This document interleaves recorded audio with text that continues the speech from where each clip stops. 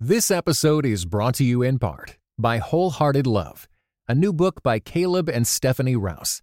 Overcome the barriers that hold you back in your relationships with God and with others, and delight in feeling safe, seen, and loved with Wholehearted Love. For more information, go to Tyndale.com.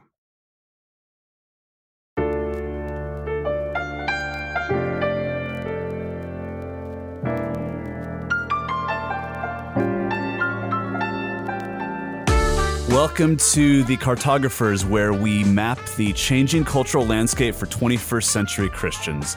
Expect thoughtful conversations with hosts Bryce Hales and Ashley Hales, a pastor and a PhD, along with our guests to help you navigate a changing cultural landscape.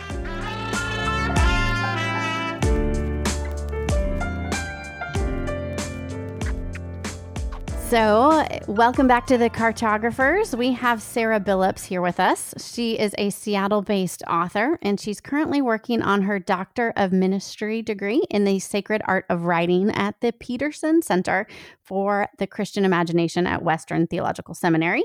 And today, we're going to talk about her book called Orphaned Believers: How a Generation of Christian Exiles Can Find Their Way Home. So, Sara, we're really excited to have you. Thanks. I'm so happy to be here. It's really fun to talk to you both. And Ashley, I have to say, every time someone reads my Western program and I hear Doctorate of Ministry, I think demon. And then I think of my kids just howling with laughter because they say mom's getting a demon. Yeah. And so it never gets old.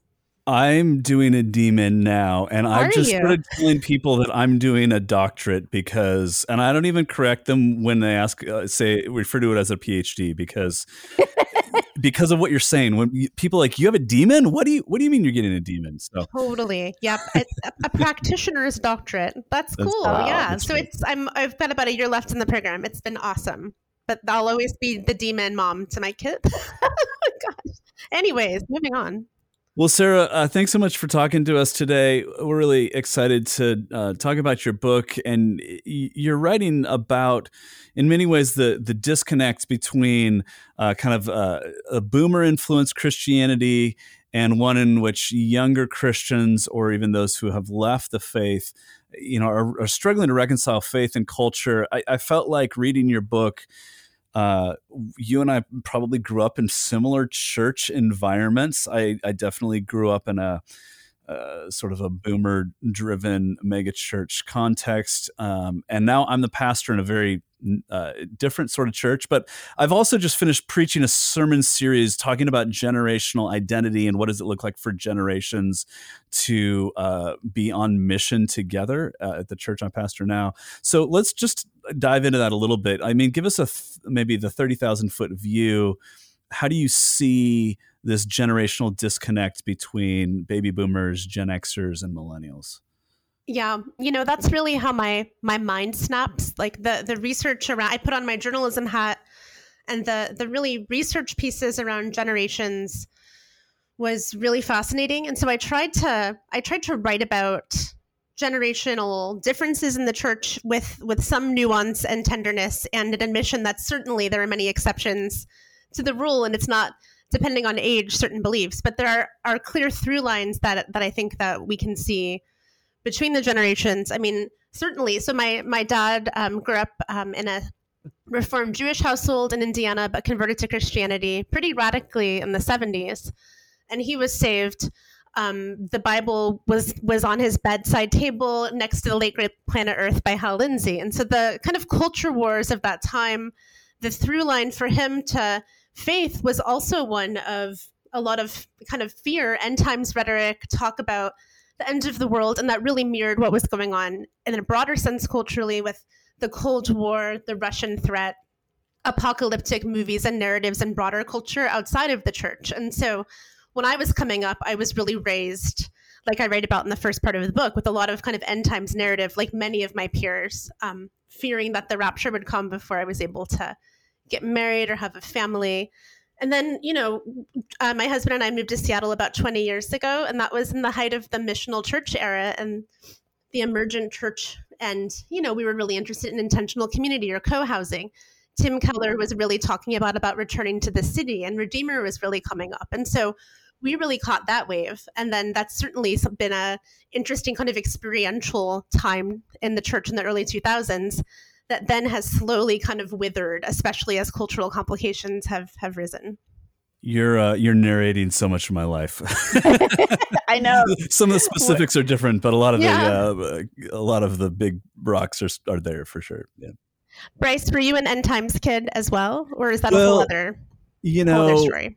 So I would say that the church environment that I grew up in was more of the 80s megachurch movement. And so I think what it did was it tempered a little bit of the end time stuff, because there was kind of this don't make it weird metric that everything was filtered through. So I think theologically, the end time stuff was still there. End but it times was light. End times light. It's it was like we definitely believe the rapture could happen any minute, but don't make it weird. Because it was a seeker sensitive environment. Yes, it sounds like. Yeah. Exactly. Oh, for sure. Yeah. Yes. We could talk all the time about all the weird culture things growing up right in the 90s. But one element of, this kind of disconnect generationally that you talk about, Sara, stems from these sorts of culture wars.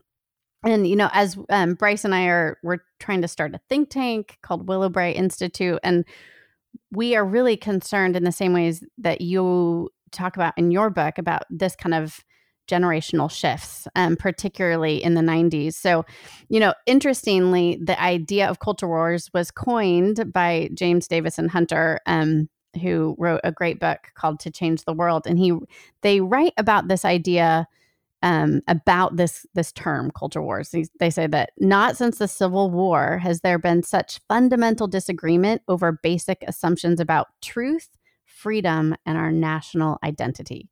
And I thought those three things, as this is the Advanced Studies in Culture, which is where Hunter works.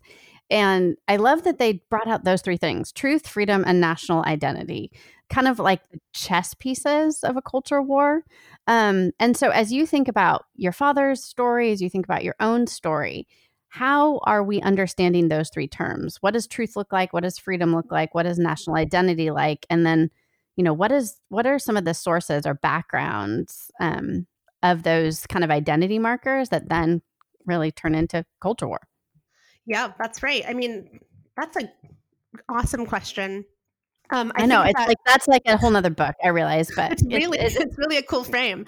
I mean, I think that for my dad's generation, and Bryce, you mentioned megachurch. We grew up in a non-denominational suburban church in Indiana that had maybe 1,000 families. So it was a little, maybe 500 to 1,000, so a little bit smaller, but certainly of the same flavor and variety. But when I think about, I'm just going to go kind of with my first thought about truth with the way I was raised really is about literalism. It is about a literal interpretation of the Bible, and cessationism, that spiritual gifts likely ended, after the first church, that was for a reason and a time. It is a skepticism of what we cannot plainly see or read. So that means that was really just a way, I think, to reinforce some of my dad's end times theology. But for us and our family, truth was really, it shouldn't be mysterious. It should not be hidden. It should not be liturgical or mysterious. Lament doesn't really have room or make sense, because we should be joyful and eagerly anticipating a quick return of Jesus to kind of jet us away. So truth was very much connected to what was plain, what could be understood plainly. And freedom was certainly, without question, wed to politics and to our American identity. And it was something that there was never a question. It was certainly a given that as much as our identity was to be evangelical, our identity was to be Americans and citizens and patriots. And, I think that a lot of us conflate patriotism and nationalism because they sound really similar. But, I just mean, I was taught to have a love of country, and that is a good thing. I consider myself a patriot. But I was also intuited in a kind of lighter sense that meant that I would have certain political views, and that God had a special blessing, or has a special blessing on America. So politics for us was very closely wedded to a certain political party. And then tell me the third. Is it identity? National identity. So you've really kind of, National. I in just kind some of ways blended it those probably, together. but I think they really did kind of conflate, and so given kind of that reality, what might you just say to younger generations, Gen Xers, millennials, Gen Z coming up? How are we kind of untangling those three things, right? That truth, freedom, and national identity in ways that, like you say in the subtitle of your book, you're saying, for Christian exiles to actually find their way home. So you're not saying, hey, this is all wrong and just go find your happiness on Oprah. Oh, totally. Yep.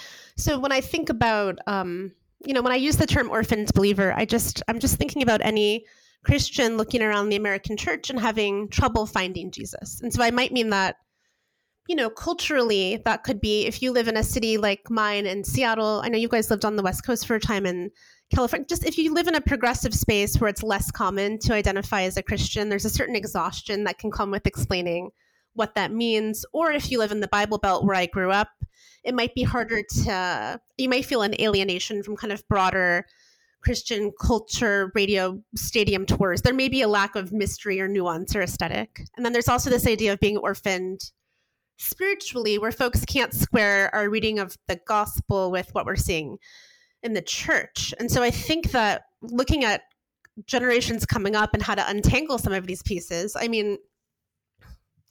think that there's something about authority. And when I think of truth, I think about the idea of submitting to the authority of Christ and how that word is very uncomfortable and almost countercultural, because we're really trained as consumers and as individuals to kind of chart our own course and destiny. But if there's a sweetness and a goodness in that truth, there's a real freedom that can come.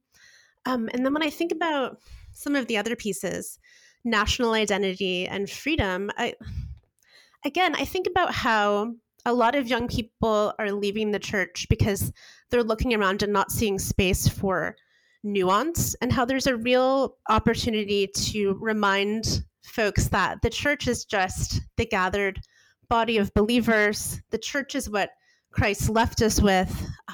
And so I have a lot of hope, and I would offer a lot of encouragement to folks coming up to look around and say, like, we still need the church to kind of counteract some of the forces that are trying to shape us from the outside in instead of the inside out, as a sort of fortification or a vitamin to help us to kind of have some unity and protection. And so I think that means that the church or a community is something to take seriously and to be committed to, and if we can, to work to change from within.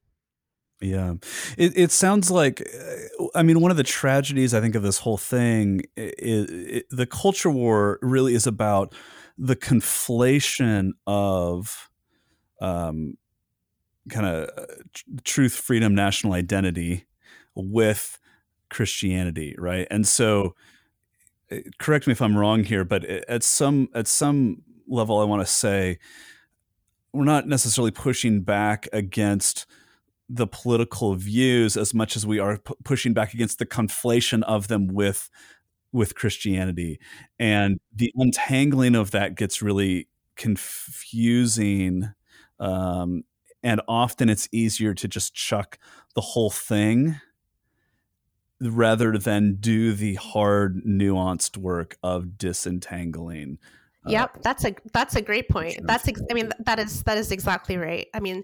It is easy to bring right critique to any political party. I think that the church has had plenty of failings in history, and there's this way when we were coming up in the 80s and 90s, there was this feeling that I had that things had always been this way. Jimmy Carter was a Southern evangelical Democrat. Like, it really wasn't until the Reagan administration and the rise of the moral majority when certain issues that I thought had always been true really became solidified. And so I think that looking back, I think that we can look back because there's a way to kind of give context and a little bit more, I don't know if reassurance is the right term, but that it has not, where we are going does not have to be where we have always been. But certainly the making of the myth that a certain political party is totally wed with Christianity is ridiculous. But I also clearly think that means holding all parties into account and finding a way of orthodox, faithful moving forward together. And you're right, it's a lot easier to opt out and to put your hands in the air than to sit down and roll up your sleeves and do that work. Hey, let me ask this question, and this might go nowhere, and if it does, we'll just cut it out. Nobody will hear this. But since you mentioned, you've mentioned kind of the '80s, Reagan, but you also referenced a minute ago. You talked about the Cold War, and I kind of have this idea that I've been curious about. It seems like something dramatically changes at the end of the Cold War, and I think that.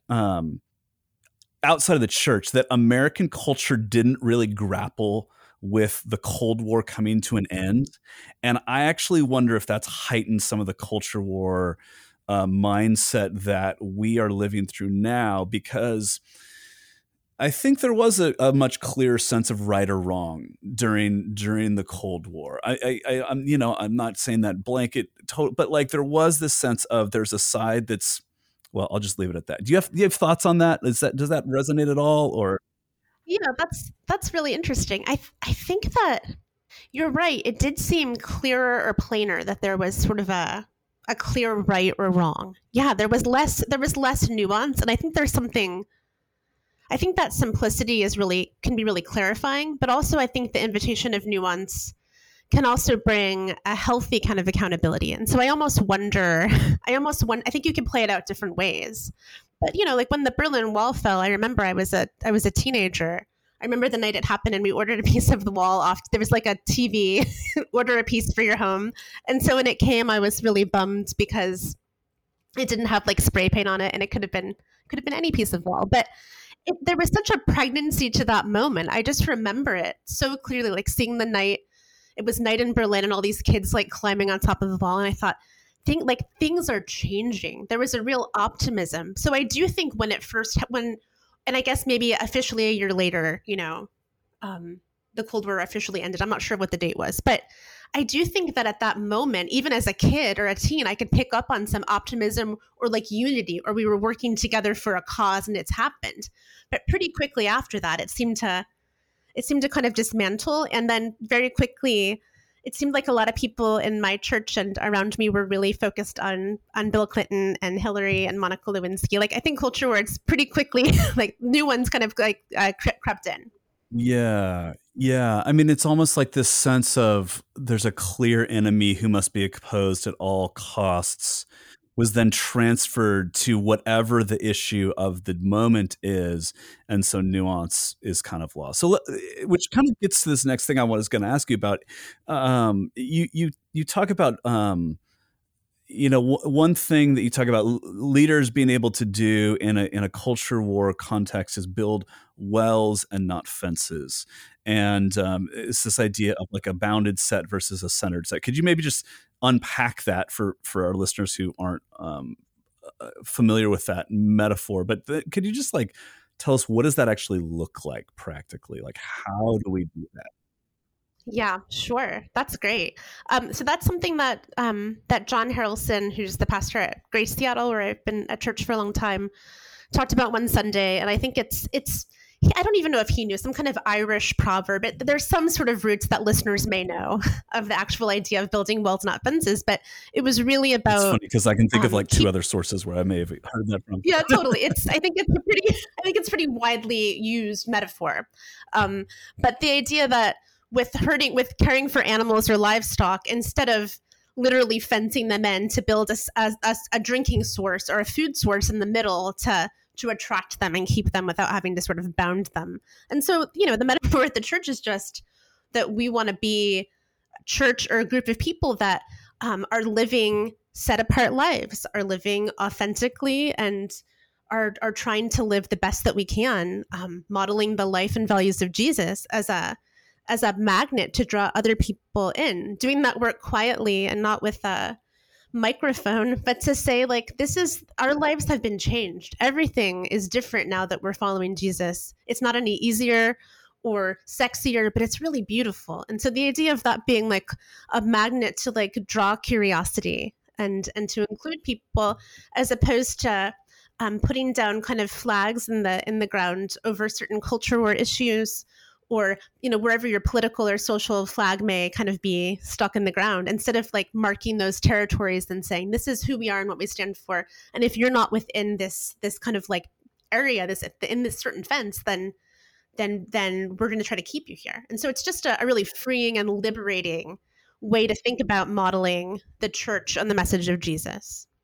Being married to a pastor, and obviously you guys have been in ministry as well, in lots of different contexts. As you think about that metaphor of wells versus fences, so many leaders I know are just like, when they try to do that, are like battered down by everyone else who's kind of like, pick a side, right? Or you have, if you're actually talking about this life-giving force of the gospel, then they're like, well, wait a second, have you transgressed that boundary, whatever that boundary is? What encouragement would you have for kind of bedraggled leaders in the church to keep going and to keep that's so good, providing that water? The way I talk about it at Grace, is that we've experienced kind of like a pressing. I just have this like image of like literally like kind of pressing in. Because the thing that I'd always said about where I've gone to church for almost 20 years, the thing I love to say is, Grace is this church where people from both sides of the aisle politically, with different opinions on social issues, can all come together on Sunday. It's this really beautiful picture of folks meeting across difference. But the truth is, the list, after the pandemic and the murder of George Floyd and the vaccines and masks and everything else that's happened in the last few years, we have certainly, like many churches, lost people because we might talk about social justice one Sunday and that feels too progressive, or we might not be talking about social justice enough and so that feels too conservative. People have really left, and that's compounded by folks having spiritual crisis, leaving church, or practically just moving to different places because Seattle's expensive. And so there has not been any security gained for the budget. There's not been any kind of reassurance of growth or a tactic. Like that kind of posture for a pastor and a leadership team, I'm on the vestry, is a real tender like place to open your hands and say, God, we're trying to be faithful. And so however that brings us ahead, however small or however much we grow, like we just want to be faithful. And it has been really difficult. So I guess my encouragement would be, one, if that's where you are, church leader, you're certainly not alone. Think of a church in Seattle that's navigating those same waters. And two, the kind of reinforcement of like closeness and beauty in the community that we've formed for the families that are committed is just really, really sweet and like nothing we've experienced before. So there almost has been this kind of flip side of like a real closeness and solidification of folks who are there. And it's in many ways the healthiest I think our church has ever been. So we're certainly not larger, but I think healthier. Yeah. Yeah. This episode is brought to you by Shopify. Forget the frustration of picking commerce platforms when you switch your business to Shopify, the global commerce platform that supercharges your selling wherever you sell. With Shopify, you'll harness the same intuitive features, trusted apps, and powerful analytics used by the world's leading brands. Sign up today for your $1 per month trial period at shopify.com/tech, all lowercase. That's shopify.com/tech.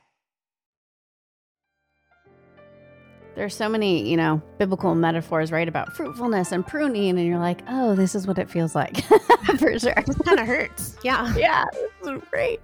But I'd like to switch gears a little bit and talk about yet another hard subject, trauma. You talk about trauma, and you talk about it interestingly in that the legacies of one generation can be the next generation's trauma. And I was like, ooh.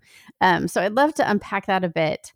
How do we think about that word trauma? Sometimes in at least social media spheres, it feels like everyone's using the word. And then you're like, is this really trauma, or is this just hard stuff and we don't know how to deal with hard stuff and suffering? So help us understand how you're thinking about trauma, and then how you're thinking about what that looks like generationally, and how that gets either passed on or, one's success can actually be someone else's trauma. Yeah, so if I think about trauma medically, there's certainly like complex traumas that come from serious events that can happen in somebody's life, from abuse or many things. And then I think about there being a single situation, a single incident, like an instant of like acute or specific trauma, and then there's like chronic trauma that's repeated over and over again. And so if I think about those buckets, I'm really honing in on generational kind of chronic trauma, which can be low grade. But the thing, it's interesting to talk about because it's such a personal kind of internal process as well, that you're right, Ashley, has been, I agree, like so totally buzzified. I mean, if you hear the word there, and I it's so interesting how words can become watered down or certainly politicized, because if somebody uses that word in a certain way, we might assume other things about how they would view various culture war issues. It's very interesting. But if I really think about like my own experience growing up with my dad, that did from a really young age instill a lot of fear in me about whether or not I was going to make it to heaven, if I was going to start a career or a family or be raptured. And really, the other thing that really came up for me trauma-wise, and this is such a universal thing, and again, it's so light, but it's light to talk about, but hard to feel, a real curiosity, like, did I make it in the book of life? Like laying in bed at night asking for Jesus to come in my heart for days and weeks and months and years. What did I do enough? Was really difficult to work through. But it's like, there's this part where I talk about my dad. It's like, I think it's called this section's called Stockholm Syndrome. Like, have I sided with my oppressor? Has my dad been the person that has brought me up into the faith and passed this beautiful faith to me, but also has done a lot of harm along the way? That's just real human, complicated stuff. And so I think that when I process the trauma of it, I try to do it with a tenderness towards myself and to him, which some of us just can't do for various reasons. But the other thing that I would say, the other sort of twist post-publication of Orphaned Believers, is that my dad's read the book, and it's been a very interesting, very surprising experience. I think that it's really helped him kind of see the situation a little bit differently and been very healing for us personally. So interestingly, with trauma, I think sometimes it can take a long time. I'm in my mid-40s, and this happened when I was a kid. So I think even decades later, there can be some healing. So it's been actually a really sweet time with us and our relationship. Yeah, I was actually just thinking as you were talking, I was wondering if your dad was still living, if he's read the book. Yes. My dad has he has multiple myeloma, so it's a treatable but not curable kind of cancer. And when he was diagnosed, it was, we really weren't sure if he'd live to see the publication. So it was very, very cool that I had a book launch a couple weeks ago, and he was able to be there. So I brought him up to the front and everybody clapped. It was just like a very sweet moment. So really so grateful that he's here. Yeah. So on the topic of trauma, it seems like one of the challenges, and again, this goes back to the nuance thing that we're talking about a minute ago, is to both acknowledge real and specific instances of trauma while not then saying everything is trauma, right? And it seems like we want to fall on one side of that camp or the other. Like, everybody stop talking about trauma and nobody's a victim. That's one approach. Or everything is trauma, and being expected to show up at work on time is traumatic, and how can you treat me that way? I mean, how are you thinking about just even talking about that dynamic? Yeah, that's a great question. I think that we have to talk about it. Well, I think that the first thing I would say is to try not to talk about it publicly until there's been a lot of time for discernment and reflection. I think that when we process out loud, especially on social media, like you mentioned, Ashley, I think that that's possibly therapeutic, but usually doesn't really help and tends to sometimes be counterproductive. So I think that there's a lot of wisdom towards discernment, towards doing work privately and quietly. I'm not talking about accountability. I think there are times when there are wrongs that are done systemically that need to be called out because we love the church and we want it to be preserved. I just mean in terms of your individual place with what may have happened in your life. I think that that's work I've tried to do through writing, through processing and journaling quietly, to being careful but the other thing is the other line would be to not isolate. So if I'm working through something that's happened to me in my life, I try to be accountable to a community or a church community. And this just makes me think of something else I mentioned earlier, and I think it's related, is that when I think, so I don't mean this theologically. I think that we're, as Christians, have a conversion experience, either a moment or series of moments. And that's very important and key. But I do think that as a kid, being asking Jesus in my heart every night, there was this sort of frenetic feeling that I have to keep doing more and more, and I want to make sure I'm okay. There's this sort of individual need to make sure that you're all right and going to be okay.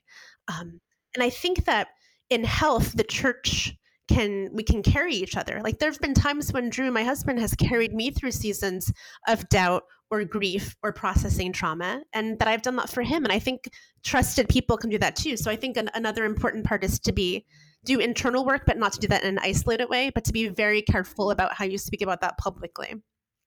Yeah. So part of the challenge then is like the individualistic nature of our culture, and so often that work is not being done in community. And really, that's what like the church is there to carry each other in these moments. So another dynamic, though, that I want to ask you about is for the leader, for the pastor. Part of my job is to stand up and explain the Bible to people. And sometimes that means, I was just even last night talking with some people about Paul in Acts 17, and it's this famous passage, and Paul reasoning with the philosophers in Athens and the Areopagus, but he gets to, he calls them to repent and follow Jesus. And we were just talking about how rare it is actually, I think, to hear a invitation to repentance now. When we think about trauma, how do you talk to the leader who says, when I'm explaining the Bible to people, and it's correcting a way of life, it's calling people to repent, you have no right. You're actually inflicting trauma on somebody by holding that invitation out. Yeah, that's really tough. That is really, really tough. That's my answer. No, I think that what I would say is, we are called as people that are following Jesus and in some pastoral role, either in the head of a church or just in community with other people, if we're mentoring people, that we are called to faithfulness and to truth telling with tenderness and kindness, and that there has to be room for the Holy Spirit to work and to convict and come in. And so I think that I would probably tell the pastor or leader, like be faithful and do your best. And there may be various responses from people.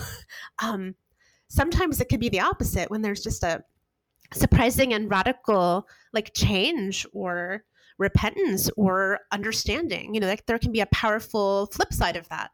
But if you're hearing people say that they're not ready, or who are you to say that, then I think that's just the time to give spaciousness.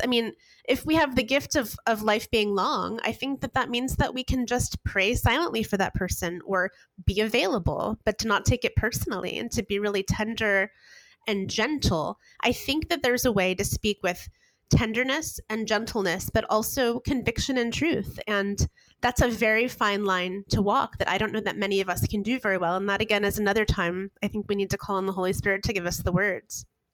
Man, right? Jesus is right when he talks about it being an actual narrow way, a narrow path that few people can find. Goodness. I just am struck more and more the older I get how narrow it is in the truest sense, not narrow-minded, but hard going, for sure. Yeah, I was just reading this now and quote my friend Drew Brown shared about, it was before he went to the monastery, and there's this quote where he says, I realized that I, was spending a lot of time talking about Christ, writing about faith. Was I doing those things more than actually internalizing them or living them? I just butchered that. That was not a quote. That was a summary.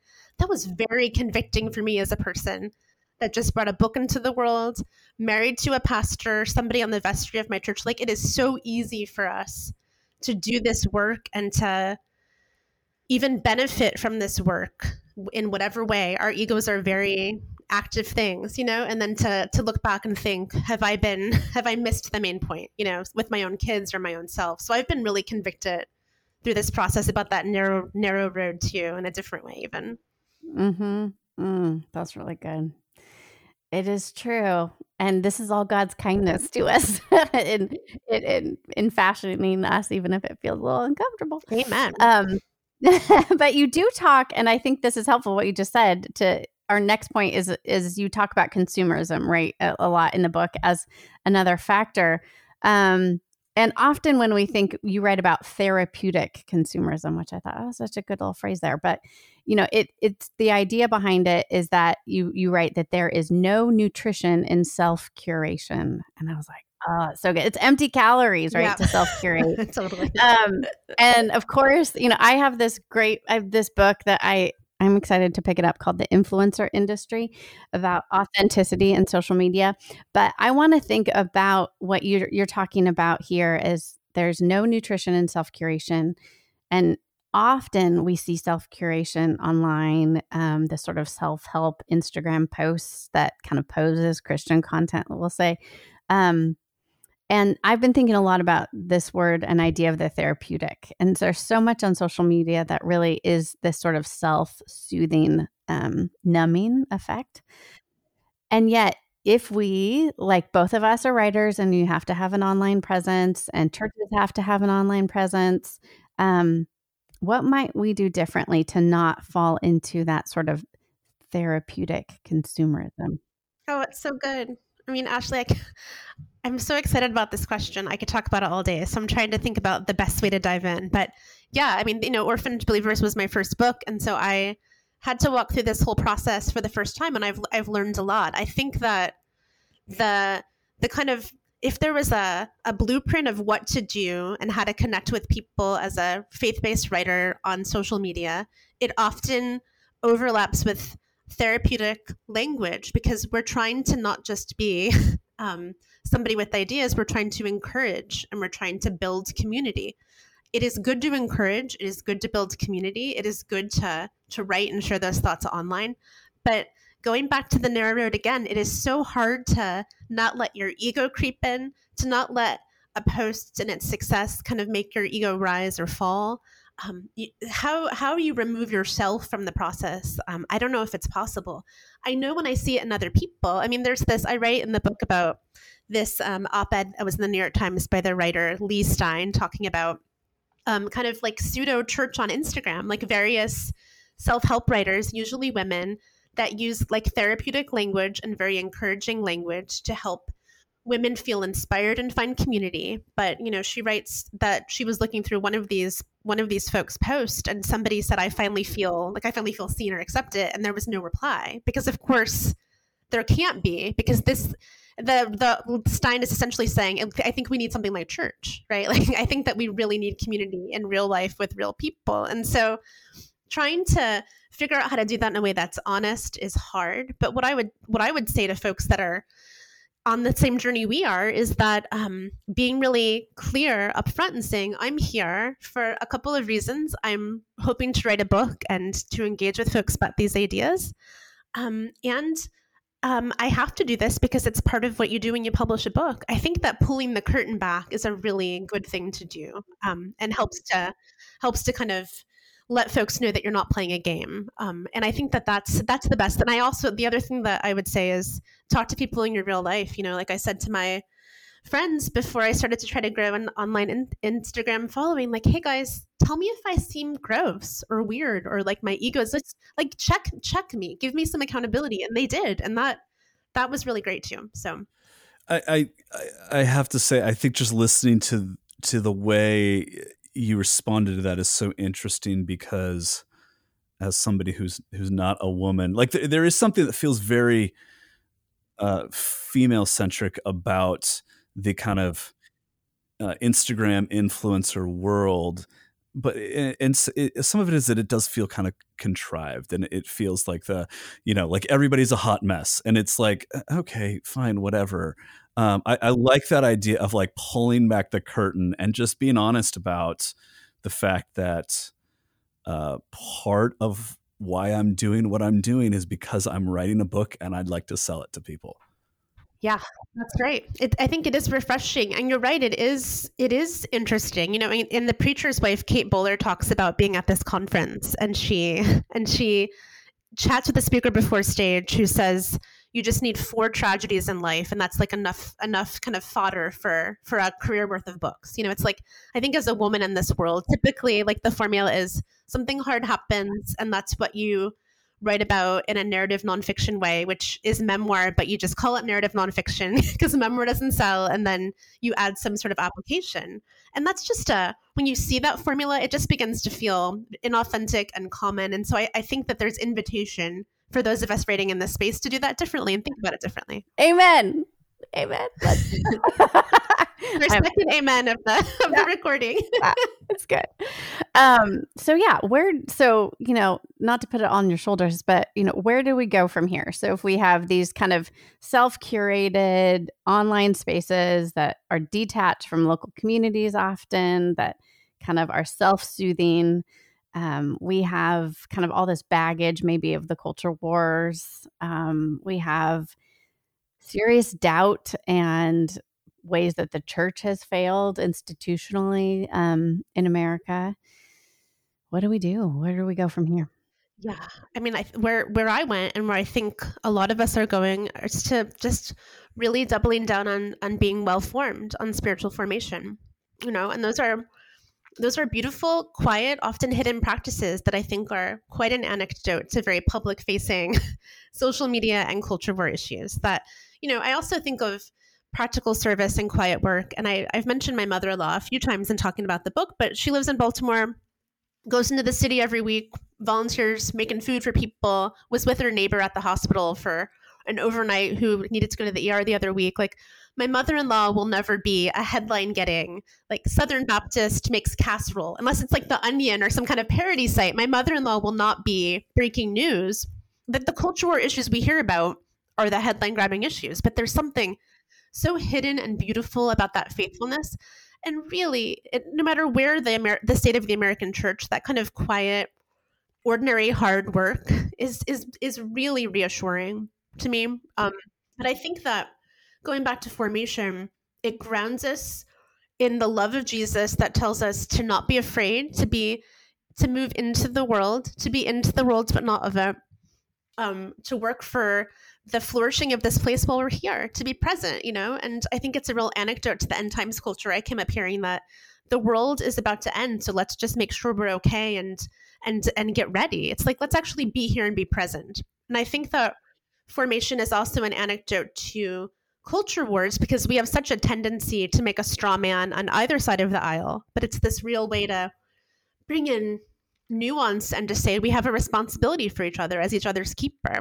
And then with the online stuff and the consumerism, I think we're so likely to be swept away by the market and by maybe one more green juice will get us a little closer to our best life ever. Like, it's just, I really think we are. And so I think there's a real reassurance that the teachings of Christ, like the simple good nutrition of that work of the Sermon on the Mount, it's just a beautiful anecdote to the kind of buzzing market that tells us we're so close to being actualized, which is a myth.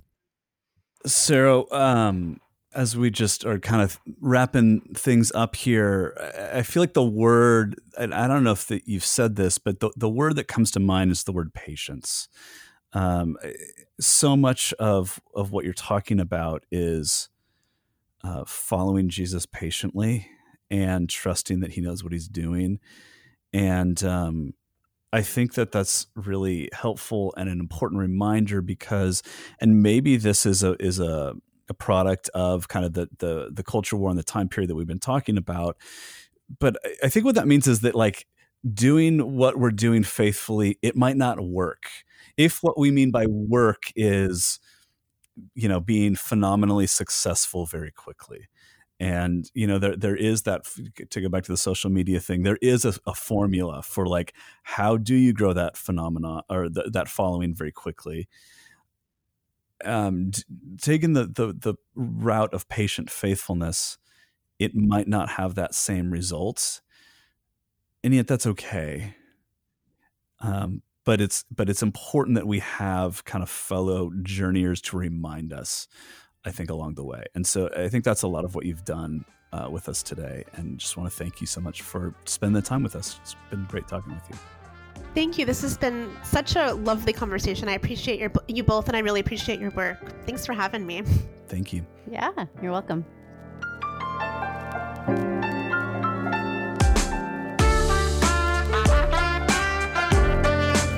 The Cartographers is hosted by Bryce Hales and Ashley Hales. It's edited by Nathan Michelle. The Cartographers is a production of Willowbrae Institute. Find out more at willowbrae.org.